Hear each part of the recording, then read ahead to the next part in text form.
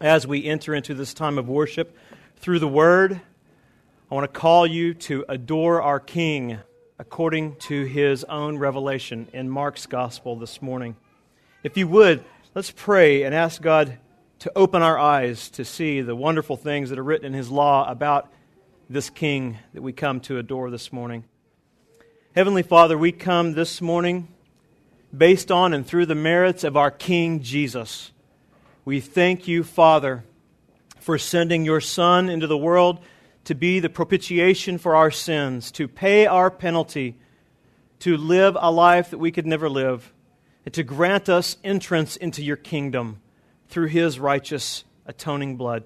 We thank you for the gift of salvation this morning, Father. We thank you, Holy Spirit, for illumination that shows us the beauty of our King according to your word. Thank you for the written Word of God. We thank you that we have this to guide us, to direct us today in our worship. Lord, we want to be submitted this morning to your lordship, to your kingly reign in our own hearts. And as we come to your word, we pray that we would be bowing low in submission and that we would take your admonishment here, we would take your direction to heart. For it is you, our King, that is speaking to us through your word this morning. And I pray that each and every person here would hear the voice of their King. And if they do not know you as a King this morning, as their Savior, I pray today you would grant them eyes to see your glory. I ask this in Jesus' name and for our good. Amen. Amen. If you would, please open God's Word with me to Mark's Gospel. Mark chapter 1. Mark chapter 1. We're going to begin reading at verse 9 and read down to verse 15 to continue on where we left off the last time I was in Mark when we covered 14a. So we'll continue looking at 14 and 15 in particular this morning, but for the context and the setting, let's read from 9 to 15 so we are in tune with God's Word this morning. Mark 1:9. In those days, Jesus came from Nazareth of Galilee and was baptized by John in the Jordan. And when he came up out of the water, immediately he saw the heavens being torn open and the Spirit descending on him like a dove. And a voice came from heaven, "You are my beloved Son, with you I am well pleased." The Spirit immediately drove him out into the wilderness. And he was in the wilderness 40 days being tempted by Satan, and he was with the wild animals, and the angels were ministering to him. Now this is a year that's transpired between verse 13 and 14, so understand that. There's a gap of a year here. Now, after John was arrested, Jesus came into Galilee. He came into Galilee, it says, proclaiming the gospel of God and saying, "The time is fulfilled, and the kingdom of God is at hand. Repent and believe in the gospel." What a transcendent message that is today. That's the same message that we are called to proclaim. That the kingdom came with our King when He was incarnated. As we celebrated last week on that first Christmas day, He came, and He is now preaching in Galilee that the kingdom of God is at hand, and those who would be in the kingdom must repent and believe His message. What we see here in verses 14 and 15 basically are our Lord's first public act of compassion, and that public act came through preaching. Jesus came in the flesh, preaching the same message that you and I can deliver to others now today in the flesh. It's a supremely divine message, but it came through a human messenger who is both God and man, but nonetheless, He gave it to us in a way that we could also follow His method.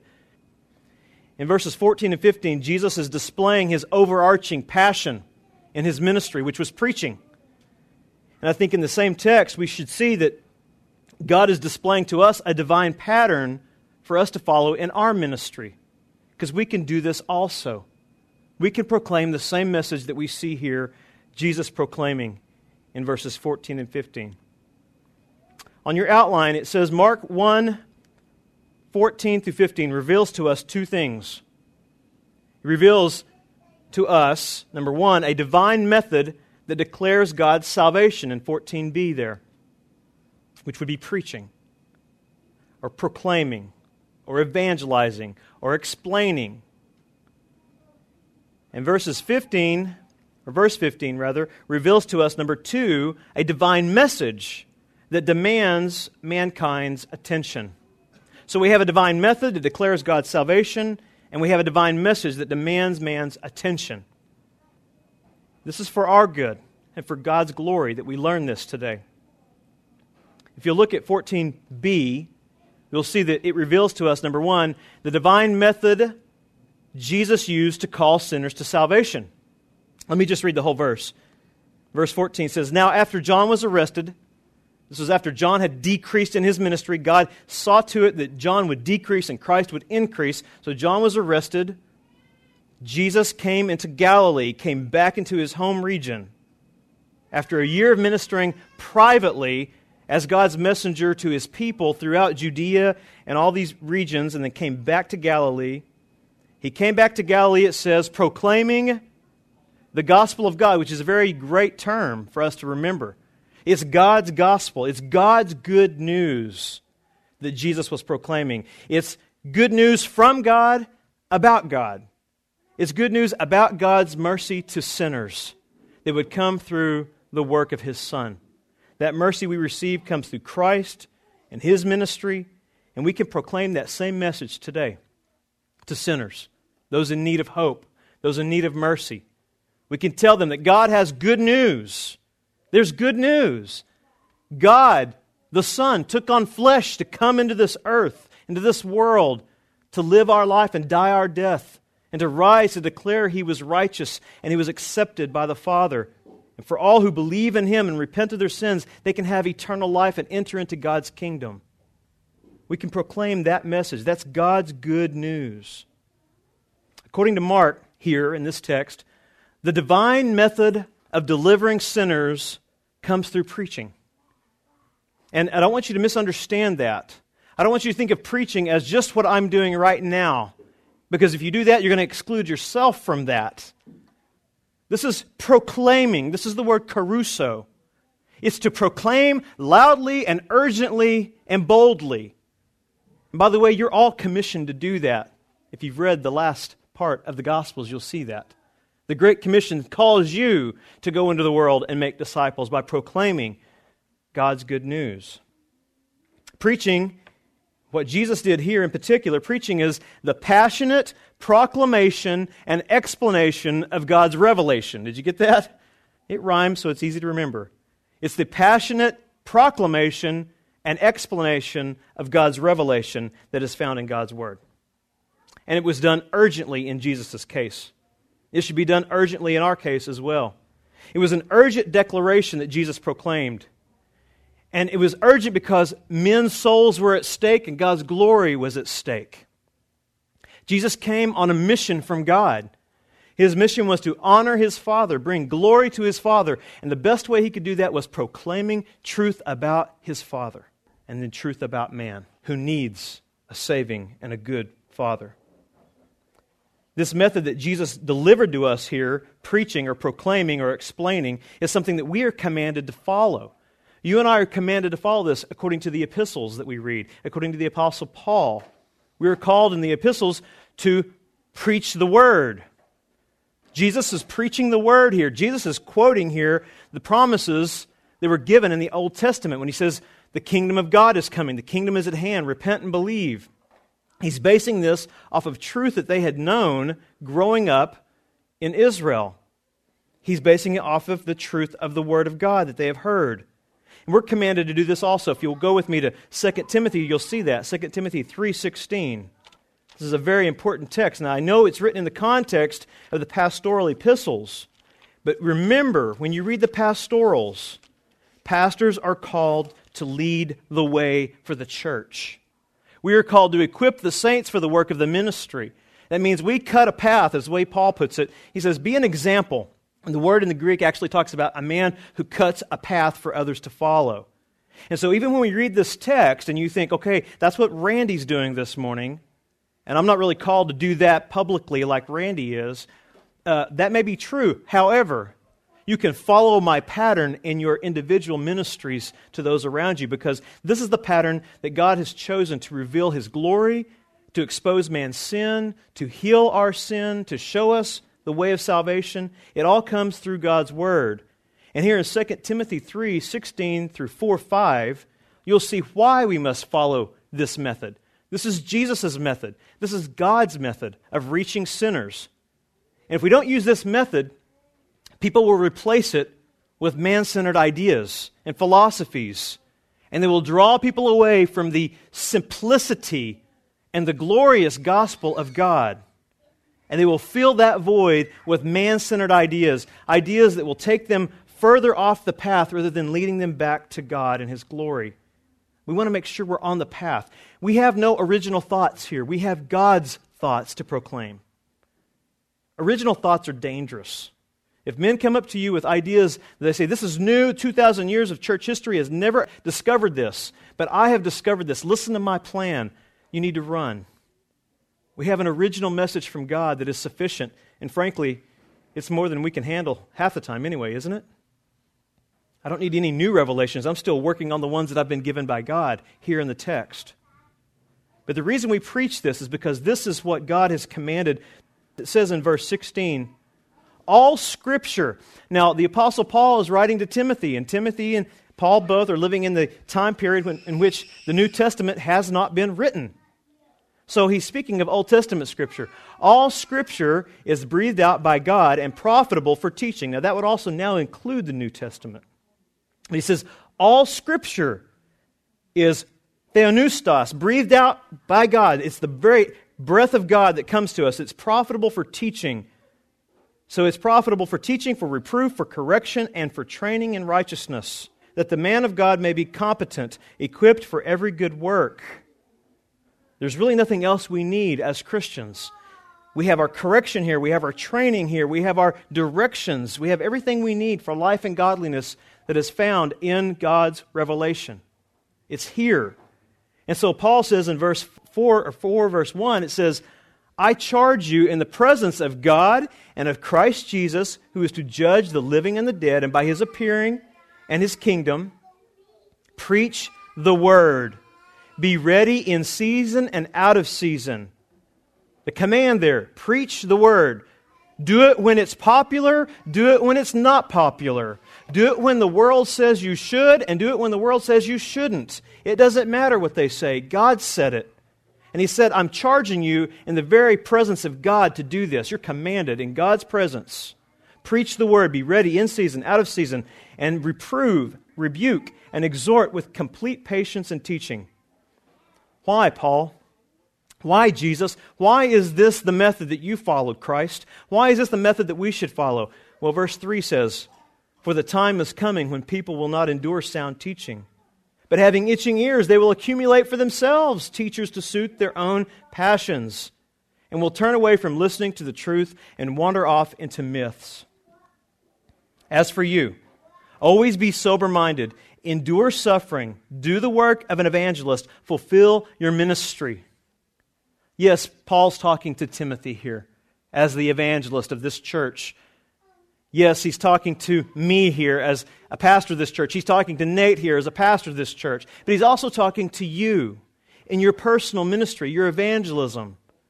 Saying, look at these that I've charged to set the pattern for you to follow. Namely, Jesus, then Paul, then Timothy. Follow their pattern. Preach the word. Be ready in season and out of season. Because in this word, sinners find hope. They find the revelation of God's grace and mercy. It's in the Word of God. This is good news. This is good news because, again, we're given a method here that we can emulate, we can follow. It's good news for us. We can follow Jesus' method of ministry. Think about this. We have a message declared to us by the incarnate Son of God, Jesus. And that message is about God's love for sinners. We have that message delivered to us by the Spirit of God, and it's inscripturated. It's in a written form. Why do you think that is the case? It wasn't because they forgot it. It's because we would forget it. Because we need a directive. We need something to guide us.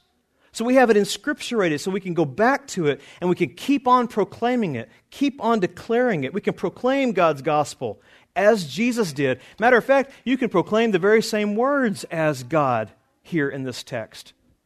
You can speak the word of God to people as Christ's ambassadors. That's amazing.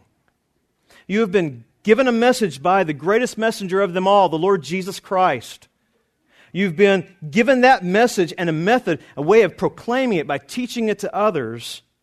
And you've been given it in a written form so you will not forget it. You will not have to make it up on your own. You can trust in it. It is without error. It is powerful.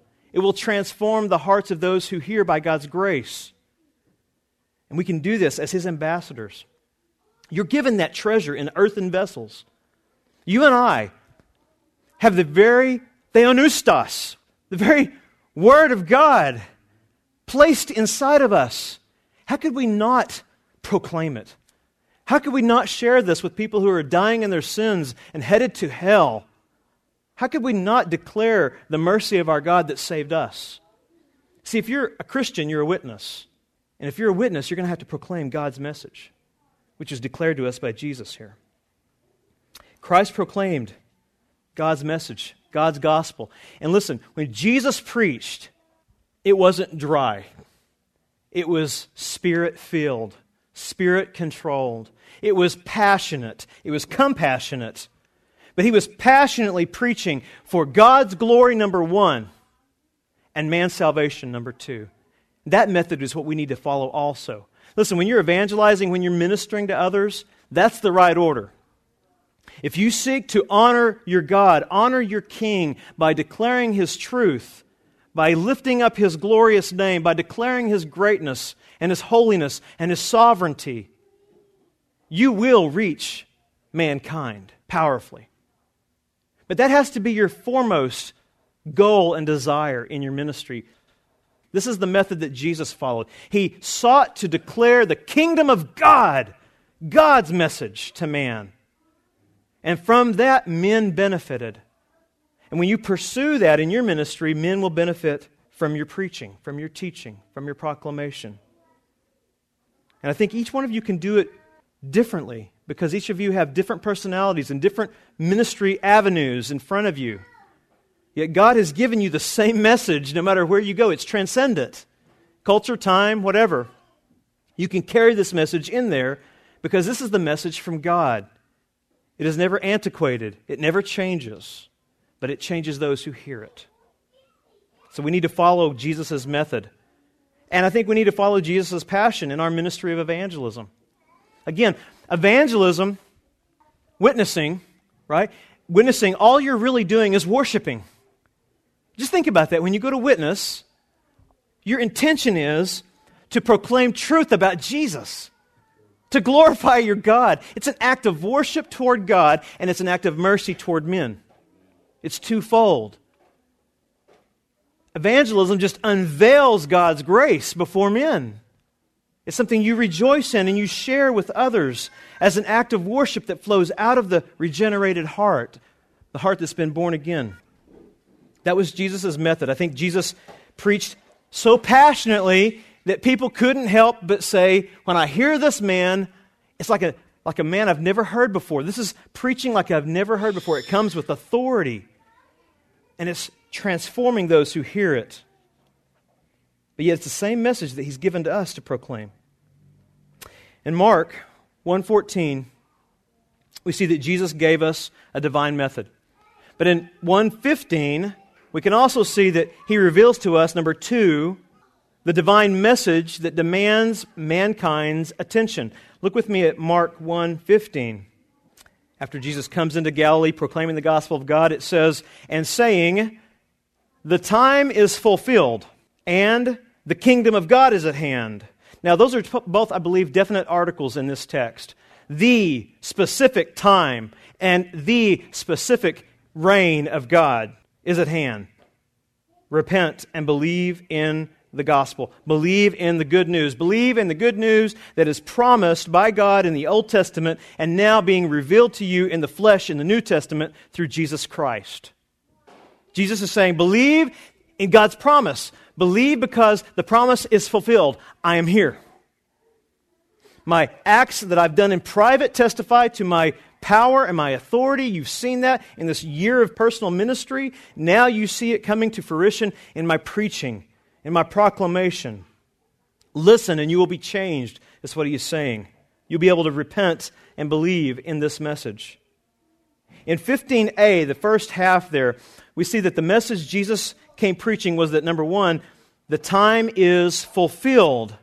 It's a very important phrase. He means God's appointed moment, God's promised time period. The kairos is the word that's used here, not chronos, not clock time, but rather the era of time, the divine point in history that God had appointed, as Galatians 4 points out. Look with me at Galatians 4, verse 4. This is the time that here the Apostle Paul calls the fullness of time. This was the allotted time, the specific sovereign time of God that He set apart before the foundation of the world. This was God's planned period of grace. It's a specific moment in man's history that God had set apart before time began in eternity past. It says here in Galatians 4:4, when the fullness of time had come, God sent forth His Son, born of woman, born under the law, to redeem those who were under the law, so that we might receive adoption as sons. At the fullness of time, God intervened according to His Old Testament promises, according to what He had gave to the prophets before. He sent forth His Son, born of a virgin, born of a woman, under the law in this time period, in order to fulfill the requirements of God for us, so that we who believe can become adopted sons and daughters of God, brought into His kingdom through the work of His Son, who happens to be our King. The kingdom of God is at hand. The fullness of time has come. This is God's sovereign moment of glory. It's what the Gospel of Mark is talking about here and the Apostle Paul is talking about. Listen, this is the most important era of time in all human history. This is the hinge on which all human history swings. Think about that. This is the time that we actually not only rejoice about in time and space, but we will rejoice about this in eternity. We'll sing about the fullness of time from now on. Look with me at Revelation 5 to see that. Revelation 5 declares this. This is amazing. The fullness of time, the time that God had set apart to intervene on man's behalf through the work of His Son, that will be the song that we sing about now and throughout eternity. It's not only the hinge on which human history swings on earth, it is the hinge on which everything swings. Everything in eternity swings on this. The angels rejoice at our salvation now, and they'll rejoice in eternity. They're going to rejoice because the fullness of time had come. And in amazing grace, God sent forth His Son. And this is what we'll sing with all of the saints in heaven. Revelation 5:9. And they sang a new song, saying, "Worthy are you to take the scroll and to open its seals. For you were slain, and by your blood you ransomed people for God." You ransomed people for God from every tribe and language and people and nation. And you have made them a kingdom and priests to our God, and they shall reign on the earth. This is what we're doing right now. We are rejoicing in this truth. We are rejoicing because God's reign has come, in one sense, in our hearts spiritually. But one day, God's reign will come visibly and physically on a new heaven and a new earth. We will be here with Him as He reigns in His eternal kingdom. And we will be here because of what it says in verse 9, because Jesus was slain and His blood ransomed us because He came according to God's plan. This is what we're going to rejoice about in heaven. So we should rejoice now as well. In the fullness of time, God sent forth His Son for our sake and for His glory. This is the time period that, if you look in Romans 8, this is the time period that the whole world, since the fall in the Garden of Eden, the whole world, physical world, has groaned for, longed for, sought after. And this is the time period in which mankind has needed. Since Adam fell, we have needed another Adam. We have needed another federal head. We have needed someone to take the place of Adam, someone who was greater than Adam. Through Adam, we received an imputed sin nature. Through Christ, we receive an imputed righteousness. This is what we longed for. This is, again, literally, the earth is groaning for that time. The time when the earth will be renewed because Jesus came in the fullness of time. In 8:18 it says, "For I consider that the suffering of this present time are not worth, comparing with the glory that is to be revealed to us. For the creation waits with eager longing for the revealing of the sons of God. For the creation was subjected to futility, not willingly, but because of Him who subjected it, in hope that the creation itself will be set free from its bondage to corruption and obtain the freedom of the glory of the children of God. For we know that the whole creation has been groaning together in the pains of childbirth until now." You realize the creation is waiting for the day of our coronation, when we stand before the King and are receiving crowns for what He has done. Then the whole creation will be renewed and rejoice. And we are all there by grace. We are all there because of God's mercy in sending forth His Son to be our substitute. The world's waiting on that. The world will rejoice in that. But in the time period before that happens, the world groans because of sin. You know, we don't want to just put the blame on Adam, as Nate pointed out last week. The blame doesn't fall just to Adam. Though we have an imputed sin nature due to Adam, we willfully choose to sin on our own. Sin is something we pursue on our own. And that sin brings misery and heartache to the world around us, to all creation. And the world is groaning because of that. And amazingly, God in His mercy experienced that groaning personally.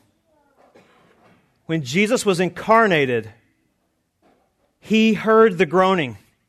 He smelt the decay of sin that came into the world because of Adam and because of individuals. He smelt that, He felt that, He heard that, He saw that groaning while He was growing up in Galilee. I hadn't thought about this until last night. But I was thinking about this. I was thinking the sinless, sympathetic Son of God. He saw the heartache and misery of sin, and He saw it up close for 30 years, and He didn't preach a sermon about it. It was being stored up for the appointed time. And in 3 years, He turned the world upside down in preaching the gospel of God. In 3 years, after being prepared of watching 30 years of suffering, He came forth proclaiming God's message of mercy to sinners, and He came forth powerfully. He saw that sin. He smelt that sin. He felt that sin around Him with those who were hurting. He sympathized with us. And I know in my mind as a preacher, as I'm sitting here thinking about preparing sermons, and I have a fire shut up in my bones, I'm thinking, 30 years! He didn't preach. Could you imagine the zeal and the passion and the love and the mercy that poured forth out of Jesus' lips when He did preach? It wasn't a dry sermon. It was powerful.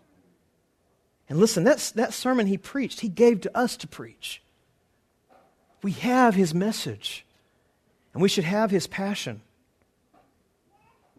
When the fullness of time, when time was fulfilled, according to God's plan, that 30-year dam of mercy that was in His heart burst forth.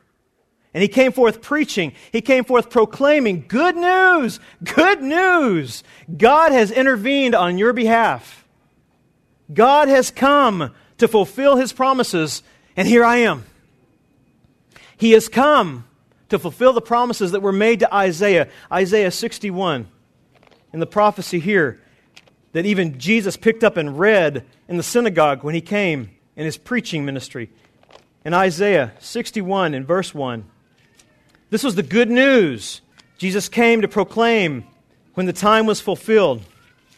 Now, what I want you to understand, you read verses 1 to 2a. You don't read 2b, because 2b hasn't yet come.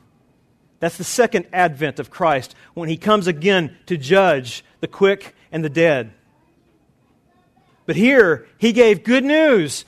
He even read this in the synagogue, and he read it, and they were amazed by this message that He proclaimed. He says, this is fulfilled today in me. The Spirit of the Lord God is upon me, because the Lord has anointed me to bring good news to the poor, the spiritually impoverished. He has sent me to bind up the brokenhearted, those who are brokenhearted over their sins, to proclaim liberty to those who are captive to their sins. And He says He came to proclaim liberty to the captives and the opening of the prison to those who are bound, to proclaim the year of the Lord's favor. Jesus read this in the synagogue, and they heard this, and they were amazed by His teaching, but then they were greatly offended when He said, this is about me. I am the one. I am the King who is coming. I am the King who is coming to proclaim this truth to you today. If you look with me back in Mark, go back with me to Mark 1. What Jesus is saying here is the time had come. The time had come and God's promised King had arrived. That's what Jesus is proclaiming when you come to Mark 1:15. In Mark 1:15, what we hear is basically in Jesus' message that dam of mercy breaking forth through His preaching. And again, I think if you've experienced salvation, if you have been truly regenerated, born again, this is the message that should be bubbling inside of your heart, waiting for an opportunity to proclaim it with zeal and passion, just as Christ did. That is your mission. Jesus pursued this hard for 3 years because He knew this was His time. And listen, Jesus had a sovereign understanding of what was going to happen in the next 3 years. You and I don't. Today may be your time to preach this message for the very last time. I think Richard Baxter said, I want to preach the gospel. I preach it to dying men. I want to preach like a dying man. You know, I may never have another opportunity to call you to repent and believe in Jesus, to trust in your Savior, rejoice in the Lord Jesus. And so I shouldn't hold back. You shouldn't hold back either when you witness. This is your allotted time. And you have God's method. You have God's message that you can proclaim as Christ did. Now, again, 15 says, and saying this, He says, the time is fulfilled and the kingdom of God is at hand. Well, this is the second thing we see Jesus preach. The message Jesus came preaching was that the kingdom of God is at hand. Now, that could be a troublesome text. You may not understand that fully, and that's okay. Maybe this will help shine some light on it. The kingdom of God is at hand simply means this: God's reign is near. God's reign is near because God's king is here. That's what He's saying.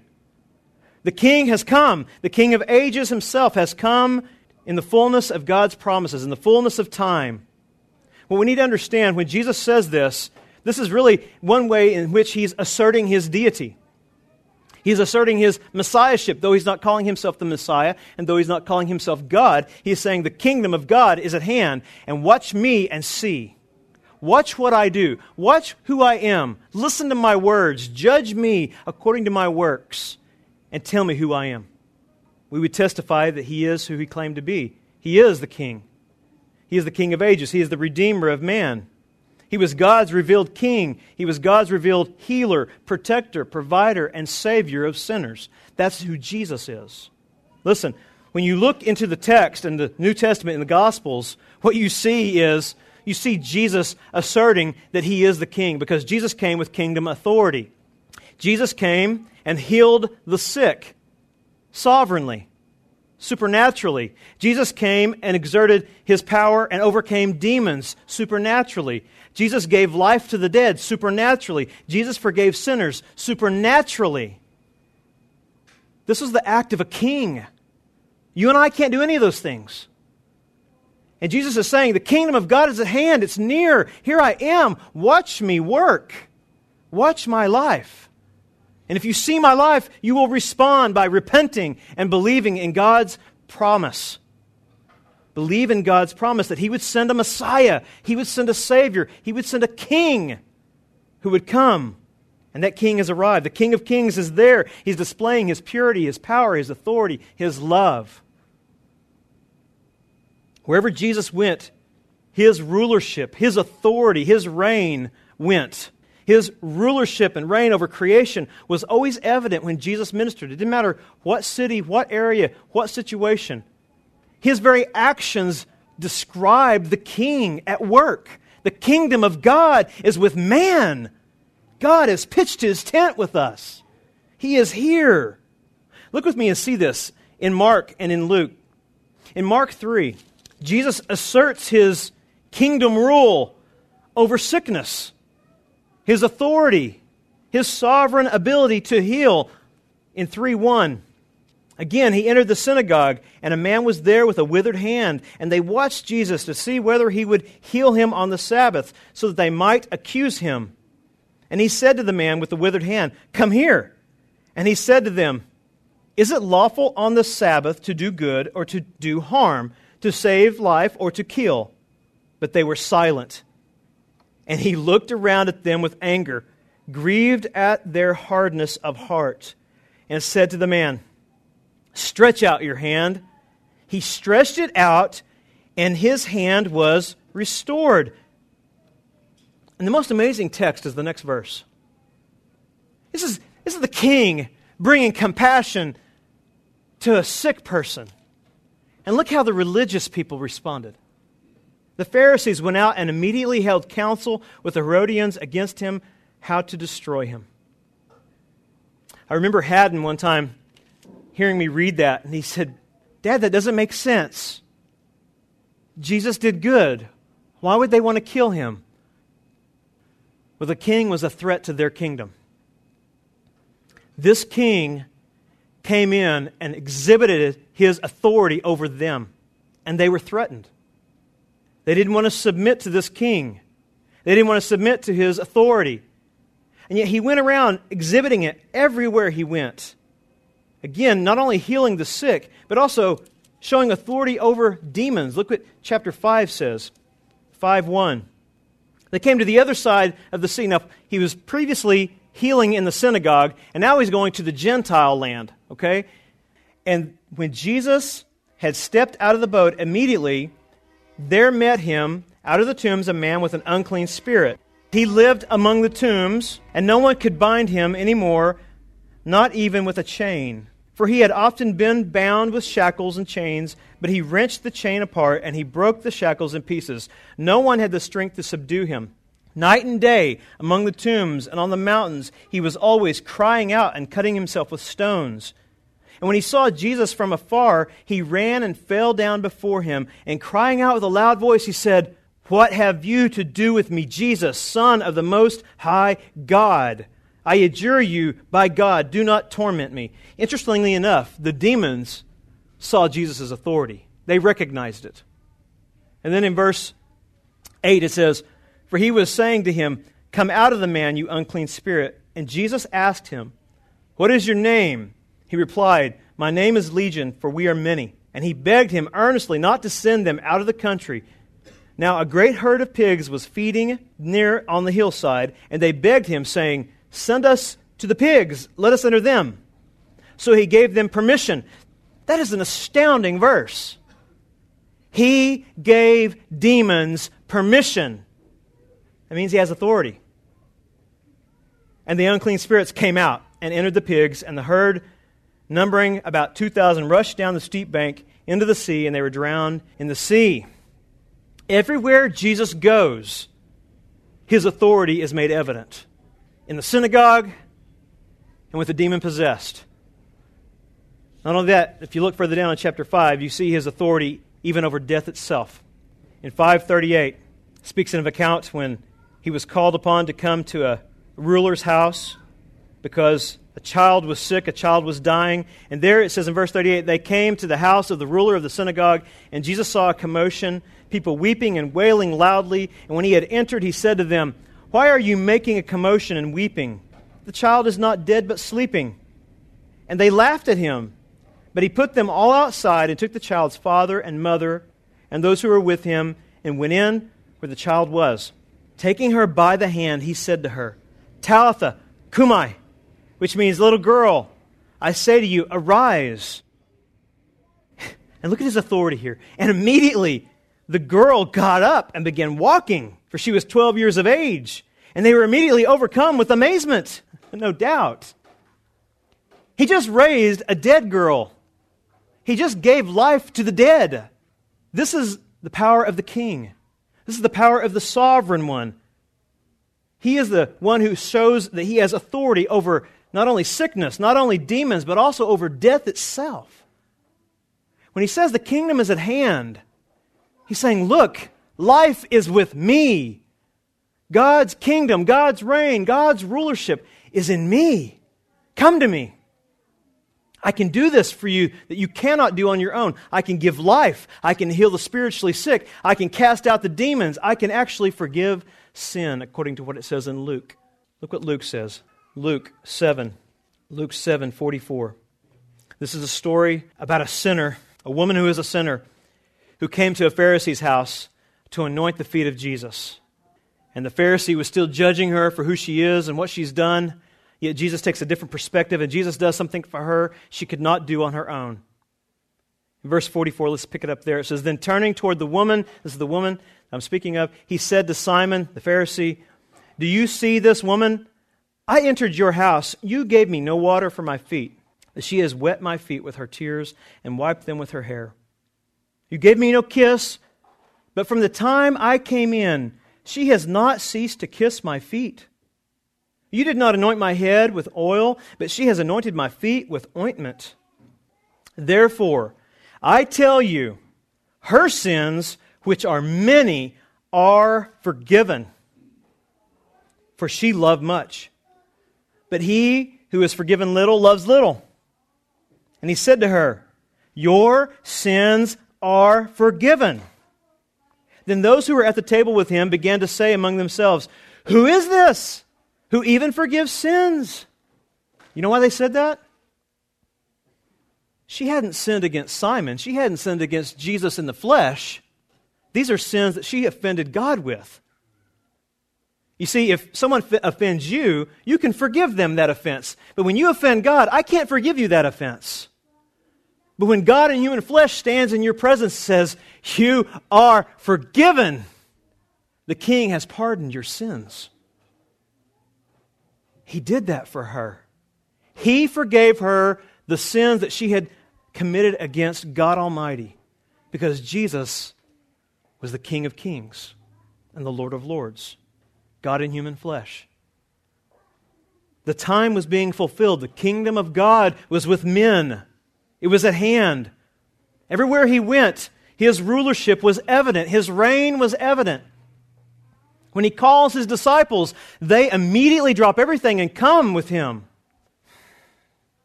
Is that the way it is with you this morning?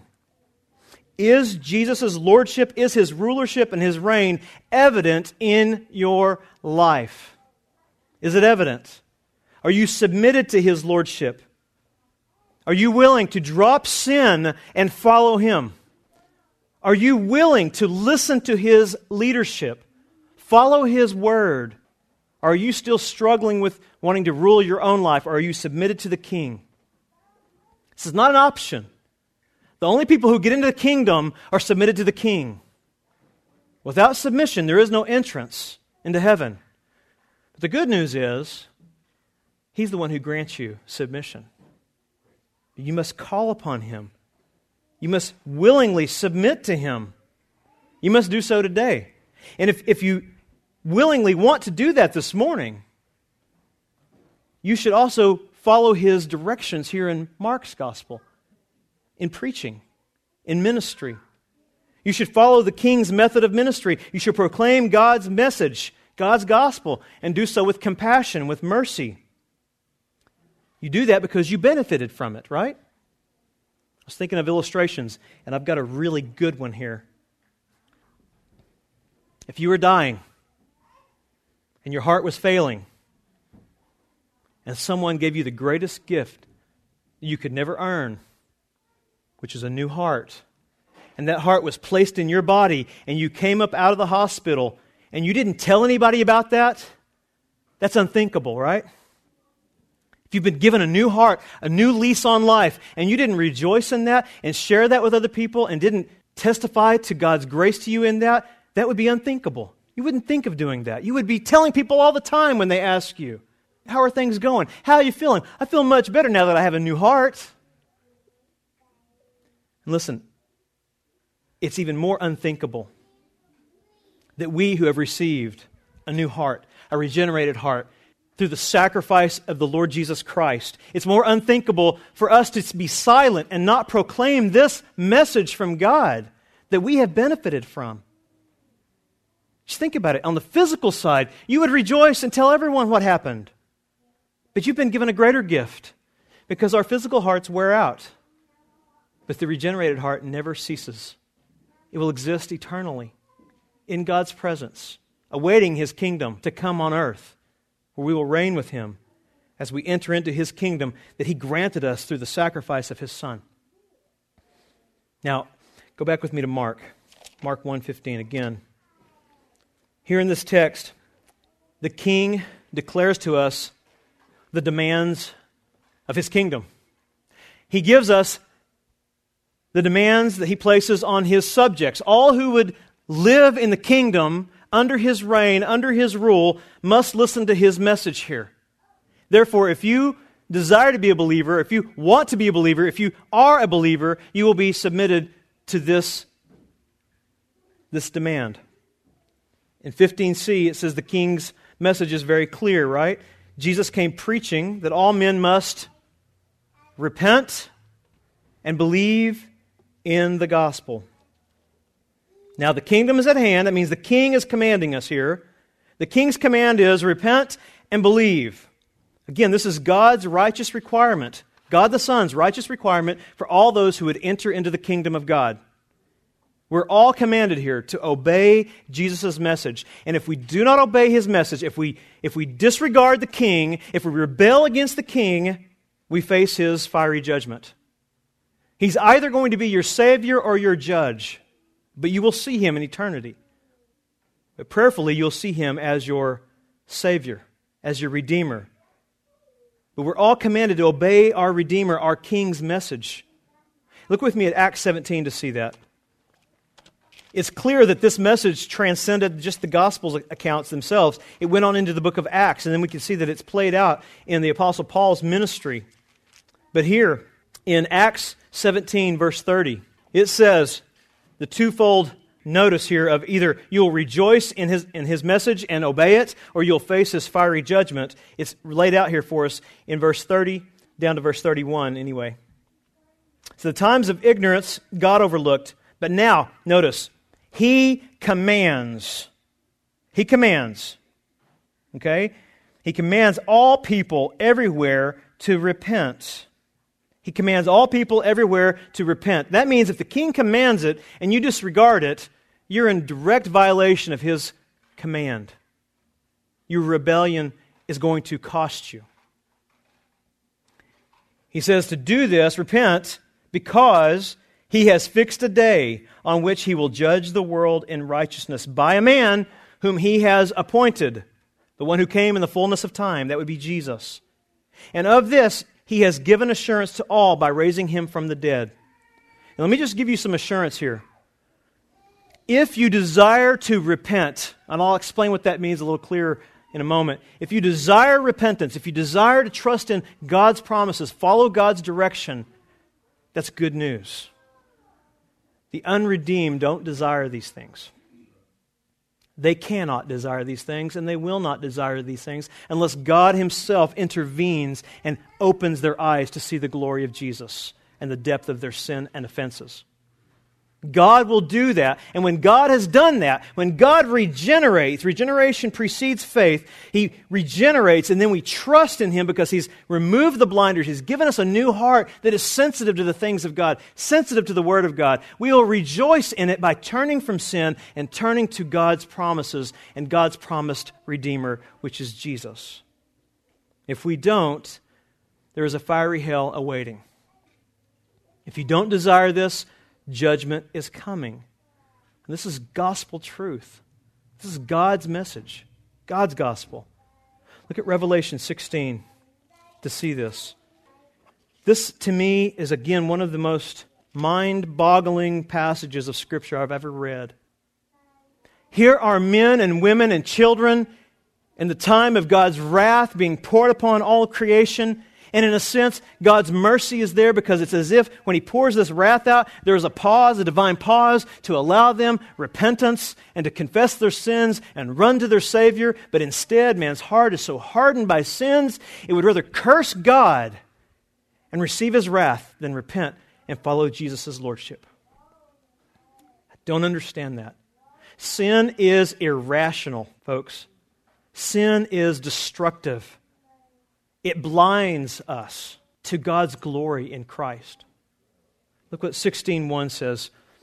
Then I heard a loud voice from the temple telling the 7 angels, "Go and pour out on the earth the 7 bowls of the wrath of God." Folks, there's nothing that we can humanly use to describe this, to illustrate this. The wrath we saw poured out on Jesus was beyond human explanation. And this is also. God's righteous indignation is being poured out on the earth, on those who have rebelled against Him.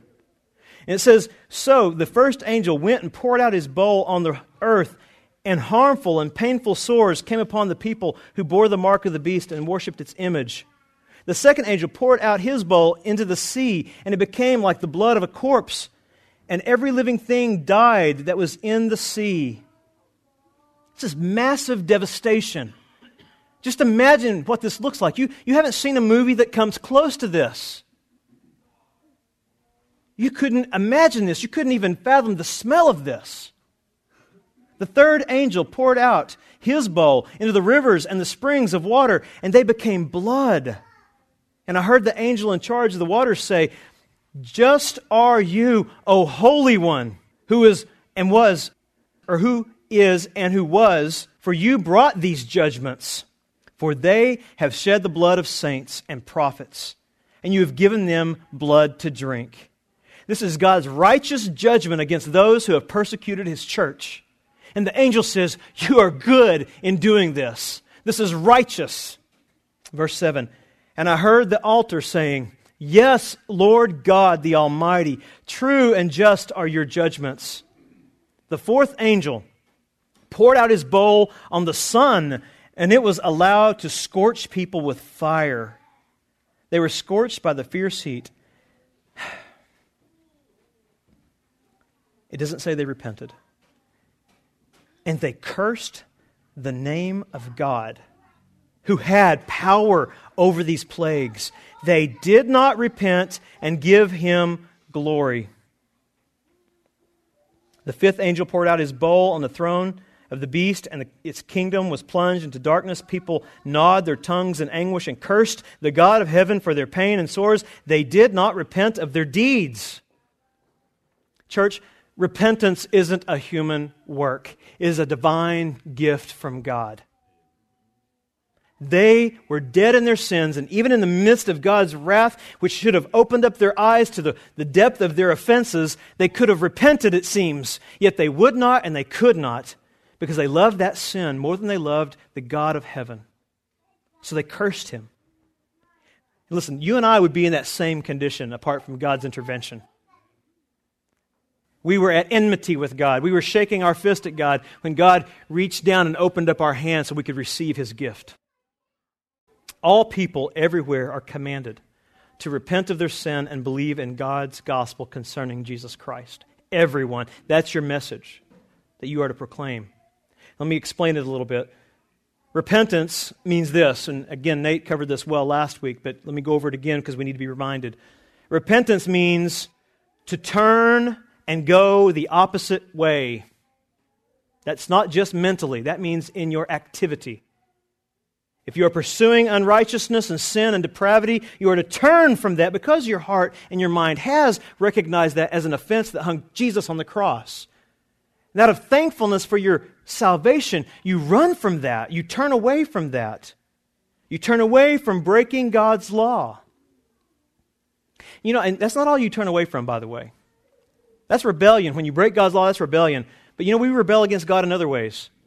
We rebel against God when we try to find a way to God on our own, by our own righteousness, by our own good deeds, by our religious works. That's rebellion also, because you're saying, I don't need the King, I don't need Jesus.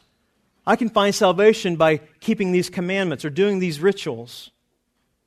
You need to turn away from your self-righteous religion as well as your offenses. Both are acts of treason in God's sight.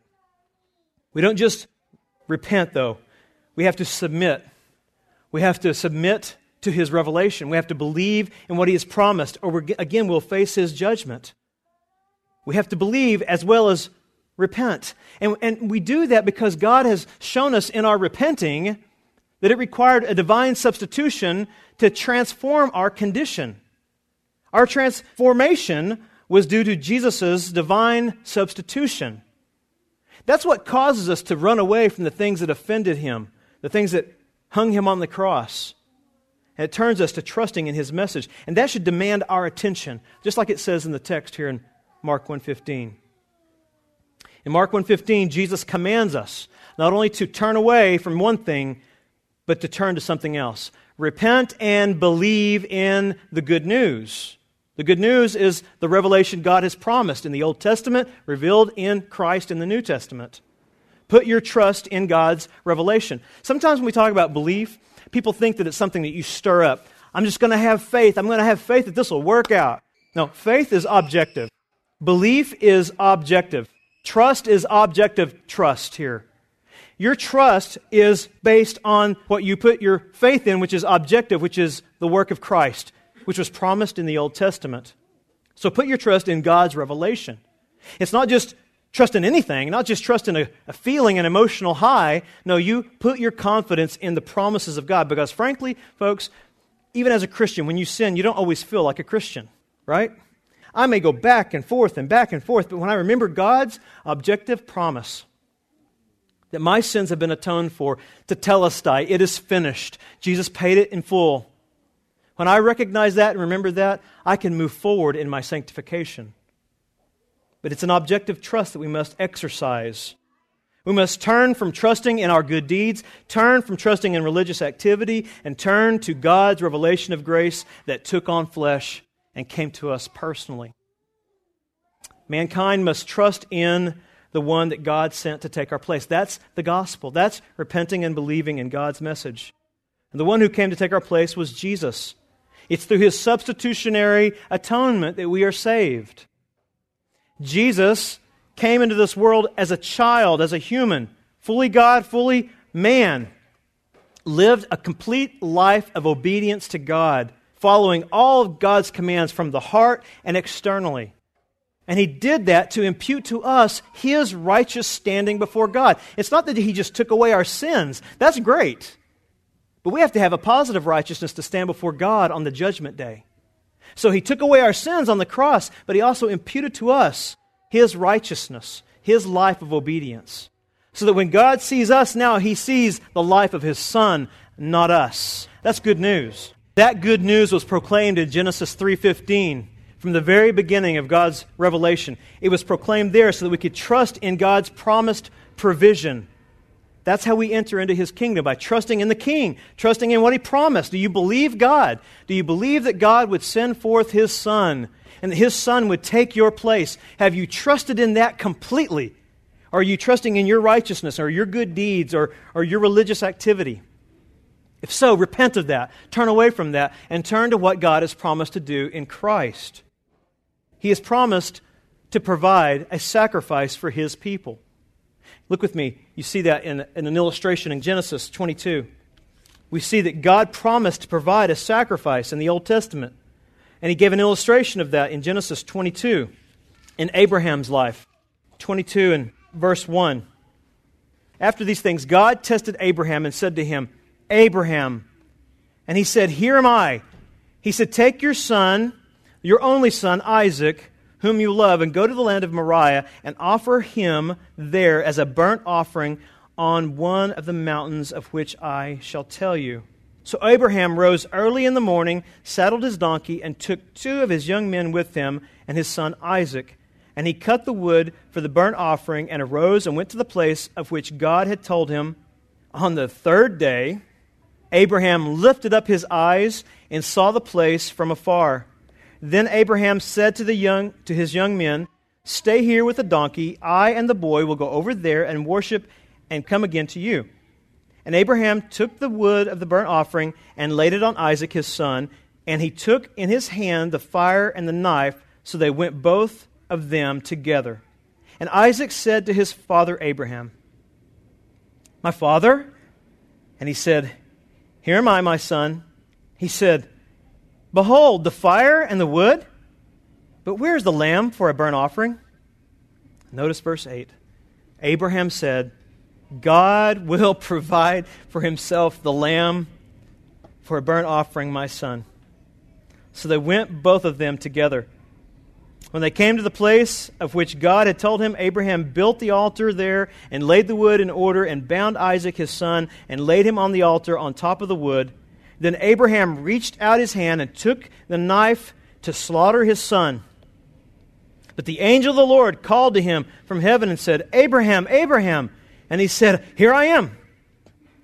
He said, Do not lay your hand on the boy or do anything to him, for now I know that you fear God, seeing you have not withheld your son, your only son, from me. And Abraham lifted up his eyes and looked, and behold, behind him was a ram caught in a thicket by his horns. And Abraham went and took the ram and offered it up as a burnt offering instead of his son.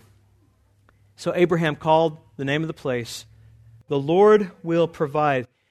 Jesus Christ is our provision here. He is our ram that was caught in the thicket.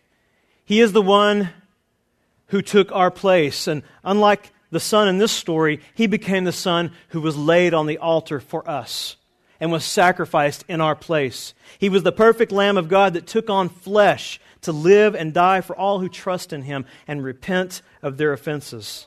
This is an astounding illustration of what God would do to his own son on our behalf. That is God's gospel. That is what we are given to proclaim to others.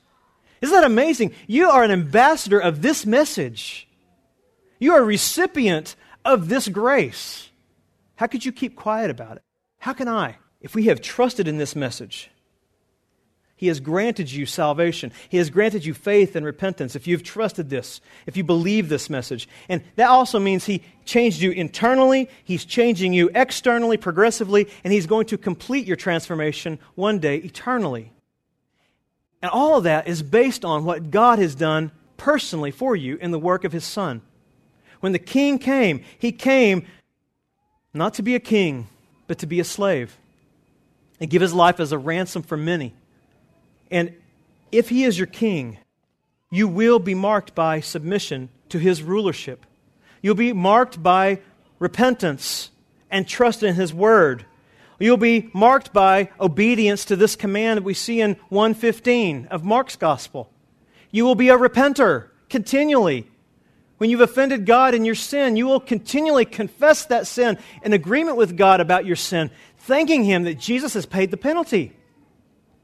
You'll rejoice in the fact that you can trust in God because God has opened your eyes to see the glory of Christ. That's your message. That's the message you've been called to proclaim. That's the message you've been given from God Himself. It's the message you need to be living out. So ask yourself, are you repenting of sin today? Are you trusting in God's promised provisions? Are you trusting that Jesus paid it all? Or are you trying to earn God's favor by cleaning up your act? Listen, repentance doesn't do that. Repentance doesn't try to clean up the act. Repentance is a confession that you can't clean up this mess. Repentance is a confession that says, I've offended such a holy and righteous God, there is nothing I can do to atone for my sins. Only His Son can give that kind of offering for me. Only the righteous one can take my place. Only the King who I call on can serve in that way. So I, therefore, should serve my King by submitting to His leadership, submitting to His lordship. If you do that, it will be evident that you belong in His kingdom. If you don't do that, if you're not willing to do that, I beg you today to bow before this King or face Him on Judgment Day as your judge. I call upon you to repent. Trust in God's promises that were revealed in Christ Jesus, who gave His life as a ransom for sinners. If you desire that, you need to give thanks this morning. You need to give thanks for, number one, God's divine messenger who brought us God's compassion personally. That's Jesus. You need to give thanks for God's divine method, which is preaching, that allows us to follow Jesus' passion. You need to give thanks for God's divine message that promises the hope of salvation to all those who trust in God's provision in the sacrifice of His Son. See, Mark's gospel is pointing us to the lordship of Christ, to His reign over the earth, His reign over the hearts of men. You'll see that next week when we talk about Jesus calling His disciples and how they left everything and submitted to Jesus as their Lord. They abandoned all the world's lusts and pleasures to follow their King. We're called to do that today as well. There's a greater reward for us. Being called into the kingdom is the greatest reward of all. And one day seeing that kingdom come and our King reigning, being vindicated on this earth, that is worth serving Him now as His ambassador. So I commend you to the Word of God to find how you should follow your King this morning. Let's pray and give Him thanks for that.